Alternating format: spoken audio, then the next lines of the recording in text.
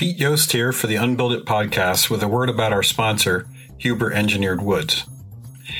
There are really three reasons why I think Huber Engineered Woods stands out, and it's a big part of why they're a sponsor of our Unbuild It podcast. First, they develop systems of products. The products are compatible and integrated. Makes our jobs a lot more easy in the field and when specifying. Second is superior tech support. There are really good website resources that they have developed for the application of their products, but they also have an outstanding 800 numbered tech team that really knows their stuff. And the last is a really active technical research and development team with whom I've done a lot of work over the years, and I have a lot of faith in the information I get from them when I have questions about product performance. So that's it. That's our high performance sponsor. Now on to the podcast. I'm Jake Bruton, and today on the Unbuild It podcast, I'm joined by three other builders that I respect, and we're going to talk about business. Let's jump right into the conversation now.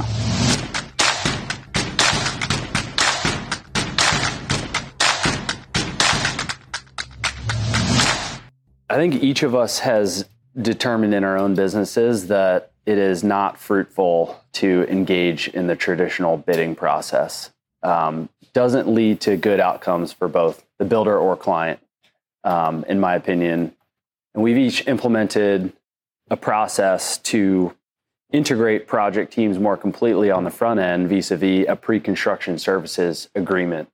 I think we would all agree there's tremendous benefit in having a project team aligned with each other well in advance of getting the project off the ground.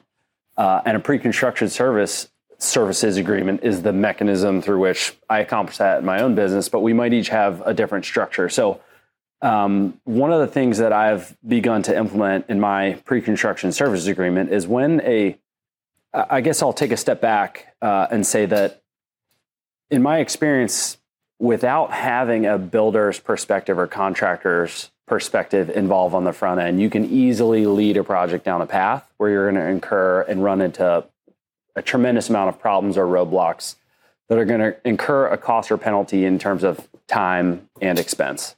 Having the perspective of how to put something together in the most efficient, cost-effective way needs to be determined way up front.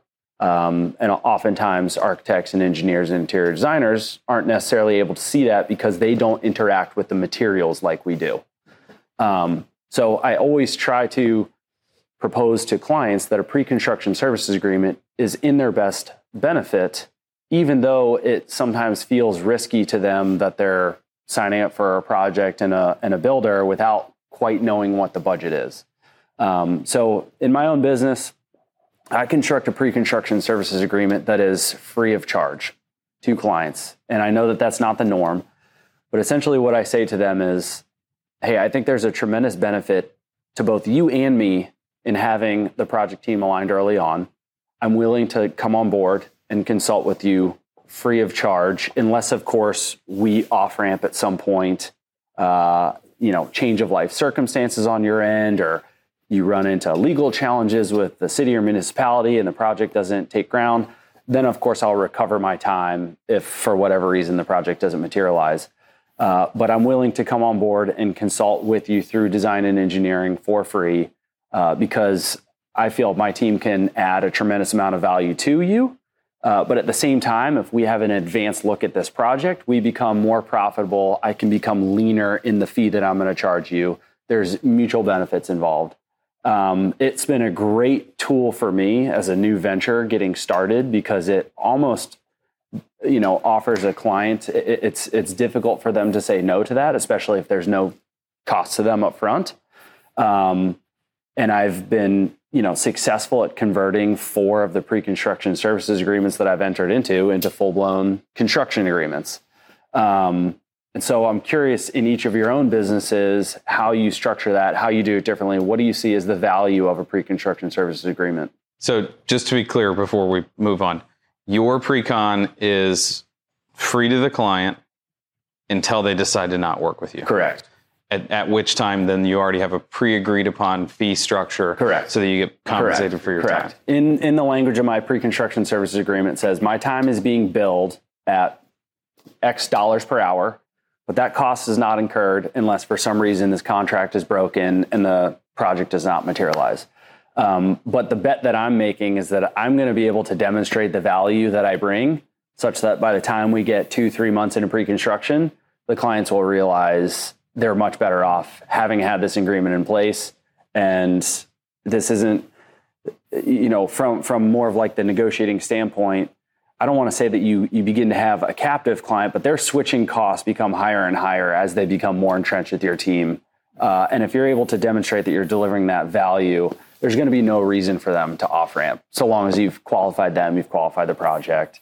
So extremely effective tool that I think if more business owners could implement, would find, tremendous, transformations in their own businesses in terms of producing, more qualified projects or leading to better outcomes. Because I think one of the problems that is, trying to find the right words for this, that plagues the industry is that traditional bidding, competitive bid process that is solely based on dollars and nothing else. It's a race to the bottom. It is a race to the bottom. And in a way, I think, I don't want to get down the rabbit hole of devaluing skilled work, but in some ways, I think that's contributing to the fact that, we're just, it's a race to the bottom, trying to compress wages all across the board. Yeah. Pre-construction services agreements are not the norm, but each of us has successfully integrated them into our own businesses. So I'm curious from your perspective, how you did that. When was the first time you did it? What was the sales conversation like with the client? And what do some of the terms of that agreement look like within your own business? So you and I are fairly similar in this. Yeah. And I would like to hear you talk about someone asking for an estimate versus someone getting a proposal. Yeah, I think, and we still get this, I think pre-construction agreements are not the norm, but they're becoming more normal, especially for, I think, really qualified builders and contractors. I think someone who's not offering one, in my opinion, is probably not thinking through all the aspects of the build and might not be thinking through a really well, assembled proposal. So if someone asks me for an estimate or a proposal, what I normally say that the first phase is kind of assuming you have design, you have something we can actually look at and actually price, then we would go into a pre-construction, which is also another way of saying, I call it a feasibility study. So essentially you are paying for our knowledge to essentially assemble a very thorough proposal that they get to keep in own. It's very detailed scope of work and budget at that point. An estimate, because it's still not the normal, and sometimes I always put myself in the client's position. Like, I don't do this every day. I don't know. I'm just trying to figure out what is this going to cost, and before I give this contractor some money to tell me how much it's going to cost, like, are we already way off? So I've tried to be really good in the beginning of estimating, but I also tell someone an estimate is, in my opinion, it's as good as what you pay for it. So if you don't pay much for it, it's probably not worth that much because we don't have all the details and we might not be on the same page. I can give you an estimate over the phone. Over the phone. In the first conversation, but it means for me, little to nothing. As much as clients and as architects and as trades and builders, we're in a market right now that's just crazy. It's hectic. And so I want to respect my time. I also want to respect the potential client's time. And so I try to really take advantage of that first phone call. And it's not trying to find out, hey, do you have a big budget or not? It's really, am I the right fit? What we do, is that the right fit? And so before we even get to, I tell everyone, I don't want anyone to enter into pre-construction because I don't want to waste your time if it's not going to be a realistic fit. So I'm able to know the type of work we do, whether it's a renovation or a new construction, and within essentially I'll say the realm that we work in and the quality we go for, there is a baseline for the most part. So I can kind of start there. And I will have a open conversation. Like, the only time we talk about cost per square foot or anything like that, which can be that's a whole other topic. But I will, in that initial conversation, say, look, what you're talking about, I would recommend starting around X per square foot, or your project might cost about this much. And that is a rough estimate, because we don't even know all the details that you want to do yet, but that's the starting point. And kind of like, how does that take their temperature on that? If it's a, holy cow, we're way off, hundreds of $1,000s, millions of dollars off, then it's, hey, I totally understand. If you're looking to do that, I can't really do that. There are other guys in our market that can. I'm not one. I recommend reaching out to them. And then we kind of part ways. We've spent 15, 20 minutes on a phone call, and I've helped put them in the right direction. If we are in a line, if there's a remote chance we're in alignment, then I'm going to say we need to schedule a time to really talk about this. And I honestly, I kind of push the pre-construction agreement down the road a little bit, only because I tell every client, when you sign this, it's not you're committing to us. I'm signing it as well, and my team is committing to you. And there's a lot of resources, Luke, like you were saying. It's not just my team, it's our knowledge, it's our trades knowledges that we are going to pour into this, because now you're paying for a service that we are saying we are good at and that we can deliver. And there's a lot of effort that goes into that. So we're also committing to you. For me, pre-construction is also a client, we'll get to a point in pre-construction where they're also committing to signing on the job. It's not right up front, but later they're saying we want to start our project about this time frame. And then we have to talk about, do we lock in a project manager? Can we take that on in our schedule? And what does that look like? So these are all conversations we're having in the beginning that will then kind of keep evolving as the scope of work evolves. But I try to keep pre-construction a little bit, like almost I tell every client, like I'm really protecting it. It's a serious thing for us. I'm not in the market to sign a bunch of it's not really about the money for us. There is a fee for it. The fee is 100% based on, if I'm being perfectly honest, it's really how serious is this client about working with us?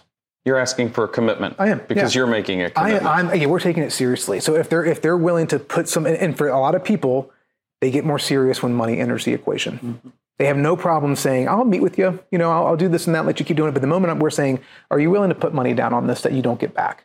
For a long time, introducing the pre-construction agreement into our market, it was hey, we'll do this, and then it gets applied to your contract if you go to contract. If you don't, then we just part ways. I ultimately realized we were spending so much time in pre-construction. We were really fully designing houses that it was just like we were losing a lot of money. And it was actually preventing us from doing other pre-constructions and doing other work. So the pre-construction service now, I try to be competitive with it. I try not to penalize a client. I put an amount on there that's enough in my mind to get their commitment to us as well. And if they're not willing to do that, again, like we've talked about this before, it's a great indicator to realize, maybe this isn't that serious of a project for them. And they're not ready to make that commitment, which means we don't need to actually direct all of our resources to this yet. So it's a great way for us to kind of say, hey, like maybe this will work, but right now it doesn't. So let's just give it time. And I tell every, I don't mind if I'm the first or the last one they're interviewing. I tell every client, if you haven't met with other builders, go meet with them. Go meet with as many as you can, in my opinion, because the more you meet, the more you're going to figure out who you really trust and who you want to work with. The more you're going to come back to me. And a lot of times we might have some strategy, like in terms of like, I love that I can feel so confident about our process and about my team and who's going to be interacting with our clients. I get to talk about the people that make up our team, which ultimately, if I had to pick, I'd love to be first, in the line of interview, because I love the fact that I will say, like, talk to your builder, like find out, hey, what is your fee? How do you determine your fee? What's your management fee? Like, do you do X, Y? Do you acclimate your homes with temporary heating and cooling services? And like, I kind of prime the pump for them to ask other people in our market. And if the answer is like, man, they don't do this, and they don't do this, it seems like we really want to use this guy. Like maybe we need to commit. Like maybe we need to like trust that there's a reason for this investment. Yeah, there's a lot of times that first even initial phone call, you can almost prime them for that as well. Because if that initial phone call is to you, they're calling somebody else, maybe even that same day or the next phone call. Yep. And so within that first phone call, you can start to prime that pump as well. Yeah. Ask the questions and, present those questions and offer, and talk about the pre-construction, but obviously not enter into that. But yeah, you're exactly right.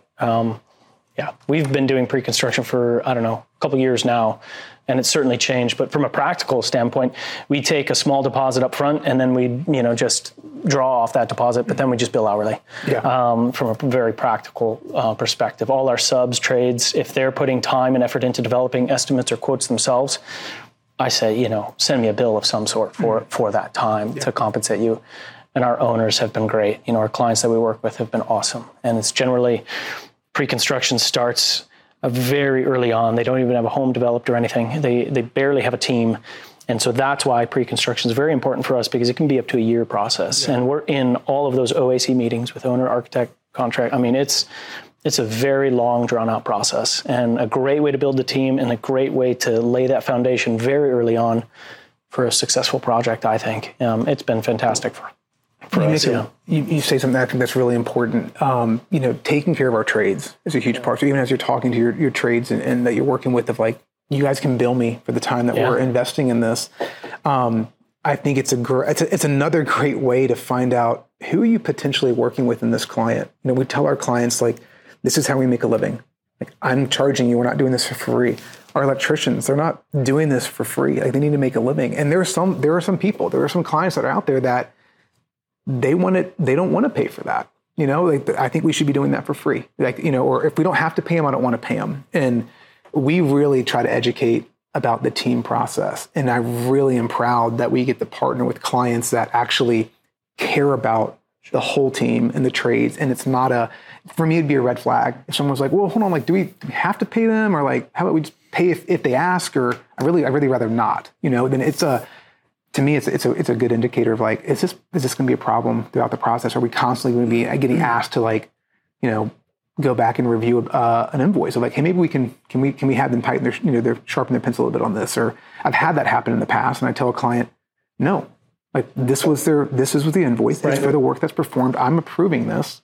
We're not going back and asking them to do it for less. Like that's, no one's asking you to work for less, in whatever profession you have. So it's another good way of upfront, before we've entered into a contract, of what is it like working with this particular client? So that's the perfect sentence. What is it like working with this client? I think that we have such an opportunity to date the client, as we were talking about, that you can get to know the people, you can get to know what's important to them, you can suss out where you're supposed to be headed with their project.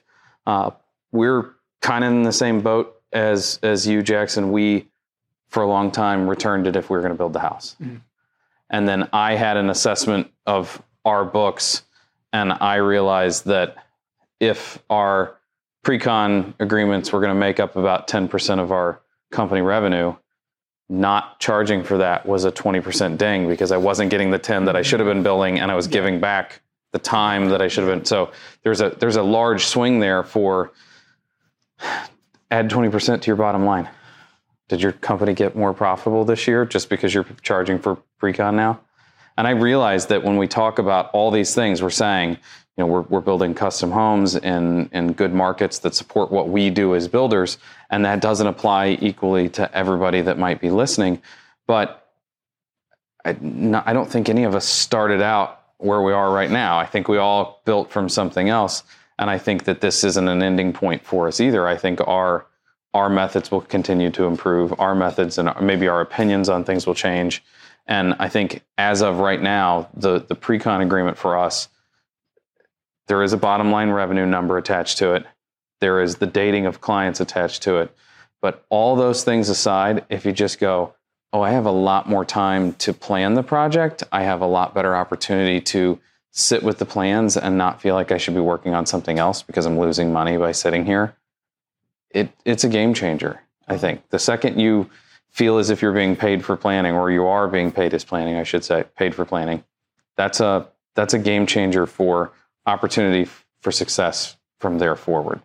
I think of it as it's the point where the game is won or lost. Yeah. Early feedback amongst the project team, how, in your experience, has that been received by some of the other professionals we work with in terms of interior designers, engineers, architects? Have you experienced any friction with that or objection to it? Like kind of getting to inject your perspective early on in the mix? Depends entirely on the team that you're working with. Yeah. I have an architect that I work with a lot that you guys know, that's one of the co-hosts of the podcast. There is absolutely no problem in the pre-con with him. We can work through things. He's got my back. He knows what we charge. So the second the client wants to make a change, he can go, hey, just so you know, you just added X numbers to the project in real time. Before I move any lines on the CAD drawing, I need you to know that you move numbers. There are obviously architects that have a completely different opinion, and we run into the architect is the one that's supposed to be doing the design work. The builder should be worried about the actual part after the plans are done. And I'm always like, that's not how it works, though. You don't have water management considered in your plans, and I can't apply water management to a house that has no overhangs or no window flashing. There's things like that. So there's pushback based on personality. I feel that the quality professionals that we work with the most are easily swayed to this process and easily see a value in it. I agree. It's definitely becoming the norm on all of our projects. The collaboration, the collaborative effort, moving forward as a team is definitely the direction that we move in all of our projects. Architects we work with are very receptive. I mean, I'm not going to go in there and tell him how to do his job, obviously. The architects don't like that, but collaboration, yeah. But the collaboration is certainly appreciated with most of the teams that we work with. Segueing that into kind of staffing, company organizational structure. When you onboard a client, let's just call it, through a pre-construction services agreement, what does that pathway look like for them within your own company? Are they getting assigned a project manager who's kind of who's leading the pre-construction? How does that transition into your construction operations once the project takes off? For my company, it's real heavily on me. So I take a lot of the ownership for interviewing clients, deciding if this can be a good fit, for the company. I will, some of my team members, we have an on-staff designer that will sit in on some of those meetings. I'm very optimistic. I try to see the best in everyone. And so for me, part of that process is I want a prospective client to meet our team. The more they meet, the more better picture they get of what it's like working with us. I also like to have that other voice that when we're actually discussing this after a meeting, I have someone that can also just kind of just bounce ideas off of and say, Jackson, did you not pick up on this? Or we need to be mindful of this. I'm not sure if we can deliver, this and this in this way. So I try to have another set of eyes and ears during that process with me. And then as for if we sign a pre-construction in that process, I am really spearheading that in terms of I'm present for the meetings with the architect, the designer. If there's not a designer, we're advocating to get that person on board as quickly as possible. Sometimes we're the very first one on the team signed. And it's like, let's assemble this team. We're a very pro team, builder, architect, designer, client.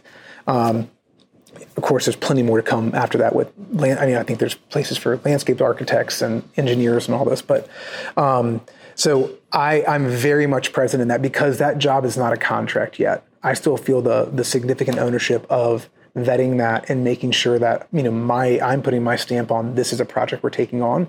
It's also my chance to really just hammer in our process. And, like we talked about earlier, this is like dating almost. And so I know my team knows our process and our policies and how we operate. It's my job to really educate our clients and the design team on this is how this is going to work. So there are no surprises when we do go to contract.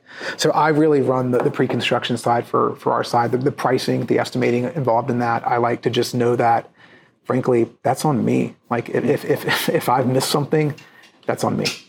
So we're roughly the same way, and it's a scale thing. We're not big enough to have full-time design members in-house.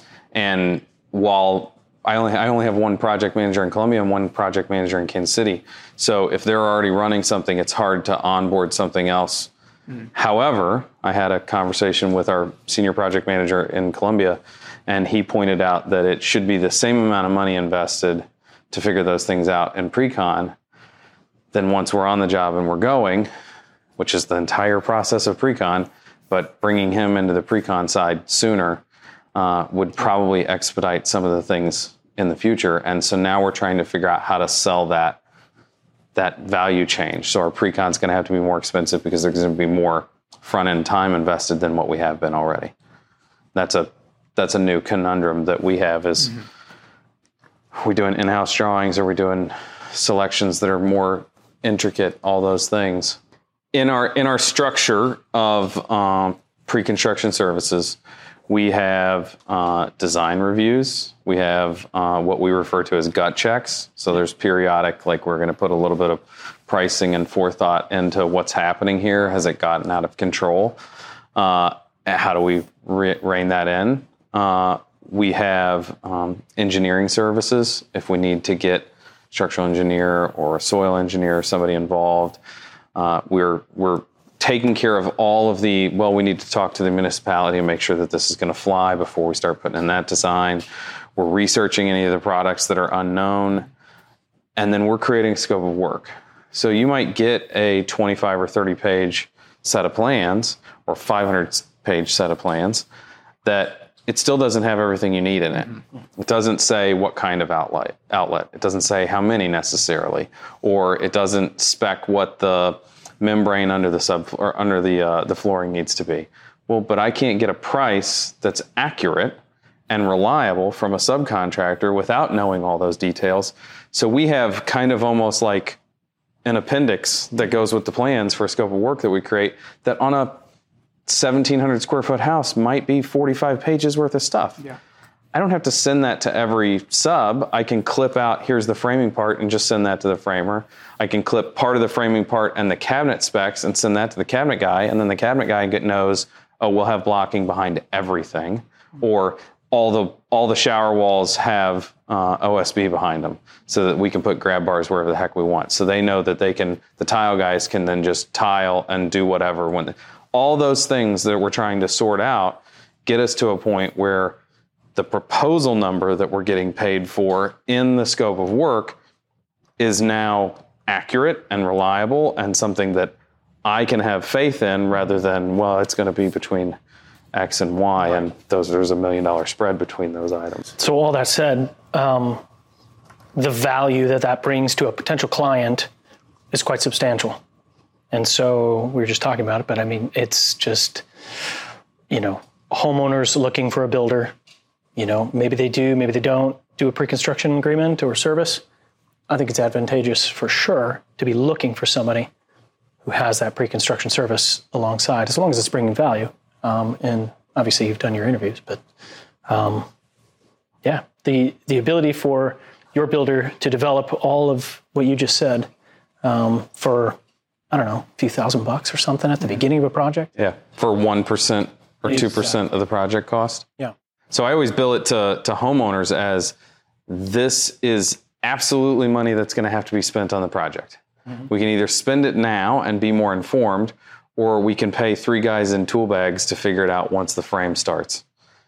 One of them's probably going to be a little cheaper, and it's me sitting in an office, or an architect and I sitting in an office arguing over how we're going to do it, rather than myself, 3 carpenters on the phone FaceTiming the architect going, it's not going to work like that, and we're going to have a change order here, and it's going to all have to be figured out. To build the house, everything that we're including is stuff that we need to know.